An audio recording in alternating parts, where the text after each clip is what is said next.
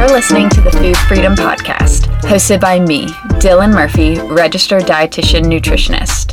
Food Freedom Podcast explores the topics of intuitive eating, mindset, and body respect to help you create a lifestyle of lasting food freedom. We believe it's possible to feel confident in your food choices and connected to your body. And here on the Food Freedom Podcast, we will show you how. I'm the owner of Free Method Nutrition, a nutrition coaching practice helping women make peace with food, heal their relationship with their body, and create sustainable health habits. We welcome all foods over here, from kale salads to queso and everything in between. Let's dive in. Welcome back to another episode of Food Freedom Podcast. I am currently feeling on top of the world because, well, if you're a contact wearer, you'll relate with this. I guess they're like the monthly contacts, I think is what they're called, where you're supposed to change them every month, which of course means I change them probably every 3 months. And so the past few days, my eyes have really been bothering me when I put contacts in. Like, they're itching and it's just annoying. It's a whole thing. So finally today I was like, yeah, it's probably time to put in a new pair of contacts. So I did, and wow. It's amazing. So now I can see clearly. My eyes are not bothering me. Life is good. So let's talk about the keto diet. The keto craze is everywhere, and it's been everywhere for a while. And I don't think it's going anywhere. We see products advertised on grocery store shelves and on menus that now have keto as like a dedicated diet. You can find keto approved meals, keto approved food in the grocery store, headlines about it. It's everywhere. So first, let's start by kind of digging into what exactly the keto diet is. So the keto diet is a diet that's high in fat and very, very, very low in carbs, and then the protein is kind of moderate. The goal of the keto diet is that a very small percentage of your daily intake will come from carbs.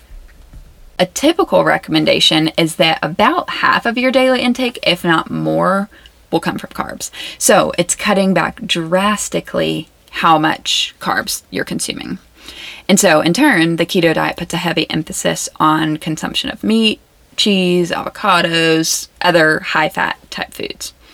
And really, the keto diet is similar to the Atkins diet, which was popular in the 90s. Basically, low-carb diet.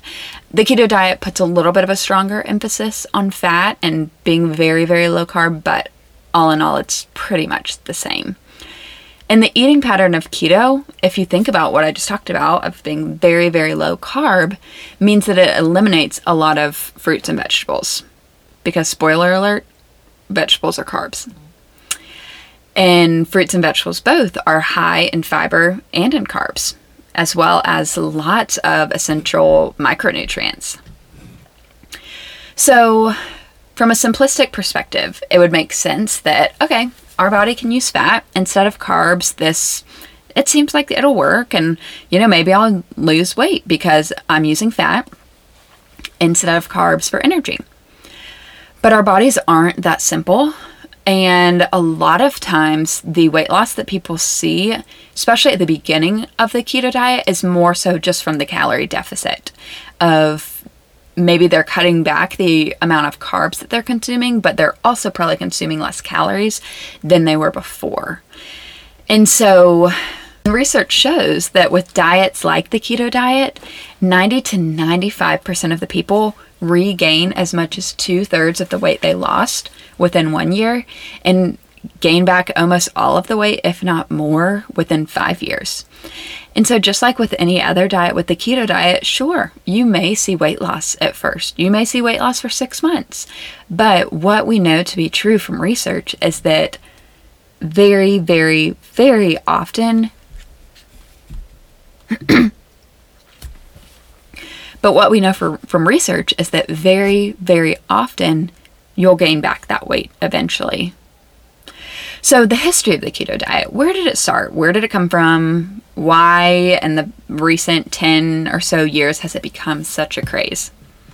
Well, the keto diet's actually been around since the 1920s, and it was developed as a therapeutic diet for children with epilepsy, which is seizure disorder. And research has found that there's a big reduction, about 50% reduction in seizures from patients who follow this diet. So with this diet, patients with epilepsy would consume a very small amount of carbohydrates, which then forces their body to use fat for energy instead. But a very important thing with this is that when people are on this diet, when patients are on this diet, especially when they're first initially put on this diet, it's under the supervision of medical professionals, including dietitians, to really advise the patients following this diet. Because when a patient starts this diet, all of their food has to be weighed to ensure the proper ratio, because it's a really, really big deal and very important to ensure that they have the proper ratio of fats to carbs. And so really, if you're listening to this and you've been on the keto diet before, there's a chance, probably a strong chance, that you might not have even ever actually been in ketosis, or maybe been in it as often as you thought.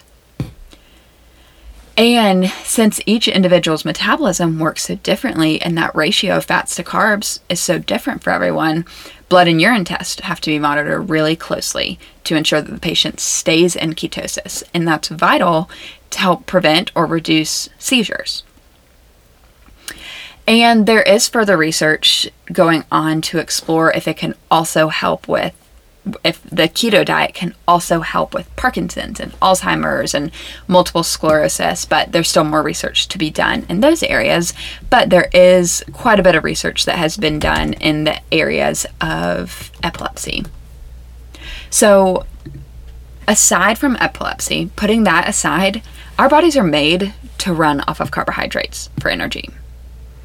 That is more so meant to be our long-term energy stores. So when we kind of get in those worst case scenario situations when our body doesn't have enough carbs or we've been depleted of carbs. So a way to explain this to clients is if we think about a car. So we have regular tires on a car and then we have spare tires, right? So carbohydrates are like our regular tires. They get us places safely, take us all around, all that jazz. I've literally never said that phrase before, but all that jazz. Fats, on the other hand, are like our spare tires. So spare tires are only meant for emergency situations. You're driving, your tire blows, you realize you ran over a nail, whatever happens, and you're like, well, great. Now I need to change my tire because my regular tire is not working and I need to get places. So you put your spare tire on. But the spare tire is not going to take you on a cross-country road trip. Your spare tire is not what you're supposed to be using for weeks and weeks on end, really even days and days on end. It's like you put the spare tire on, you get what you need to get done that day, and you take the car to the car shop and get the tire fixed. The same is true with our body and with carbs and with fat. Fat can be our energy, but it's not meant to be our long-term energy. Our body's meant to run off of carbs, and so when we run out of carbs, we can utilize fat for that backup plan, but it's not going to last us very long. And then what happens is our body then has to go into more and more and more things to find energy, because eventually it's going to run out of fat and it's going to have to use other things as well for that energy. And as your body adjusts to using fat instead of carbs for energy when you are on the keto diet, it's common to experience what people call the keto flu for a couple of weeks. And aside from the fact that that wouldn't be a red flag in itself of, okay, I'm starting this diet and it's giving me flu-like symptoms. That seems normal. No, it doesn't. And I've had the flu before and it is not fun. It was terrible. And it was not fun. So as our body adjusts to using fat instead of carbs for energy, you may experience what's called the keto flu for the first few weeks of being on the keto diet. And if that isn't a red flag in and of itself, that you could start a diet and it would give you flu-like symptoms, like, I'm sorry, I've had the flu before and no, it's not fun. So kind of consider that of like, oh, the warning label may cause flu-like symptoms. Okay. maybe not. So people report feeling achy, nauseous, unable to think straight.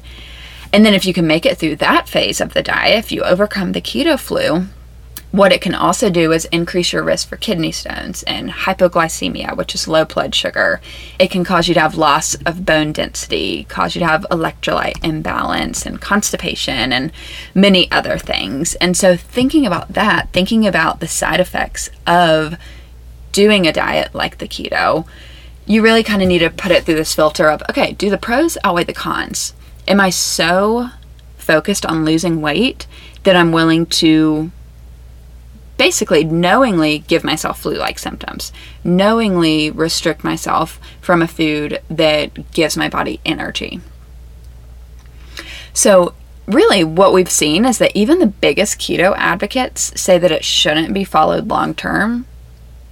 And if we hear that, we should know there's a problem with the diet, because really with diets in general, and this is why the failure rate of diets is so high, is because if you can't maintain a diet long-term, any of the results that you saw are going to disappear. Because let's use the keto diet, for example. You cut out carbs, or you eat very minimal carbs, and then eventually you quit the diet and you add the carbs back in. It's very normal for your body to gain weight as a response to that. So what I encourage you to do is to really think through, whether it's the keto diet or whether it's another diet out there, think through like what I just said. Okay, what are the pros and what are the cons of this? And do the pros really outweigh the cons? Is this something I can see myself being on 5 years from now, 1 year from now? And a question I encourage all my clients to ask when it comes to diets is asking yourself, 1, okay, is this sustainable? 2, is this going to impact my quality of life and my mental health? Because if it is, it's not worth it. If it's going to impact your relationships and what you do in your free time and your grocery bills and your sanity and all of these things, it's not worth it. We hope you enjoyed this episode of Food Freedom Podcast. If you're curious how you can support our podcast and help it reach more people like you, we would love if you would take a minute to rate and review the show. And be sure to subscribe so that you never miss an episode. We'll see you next episode.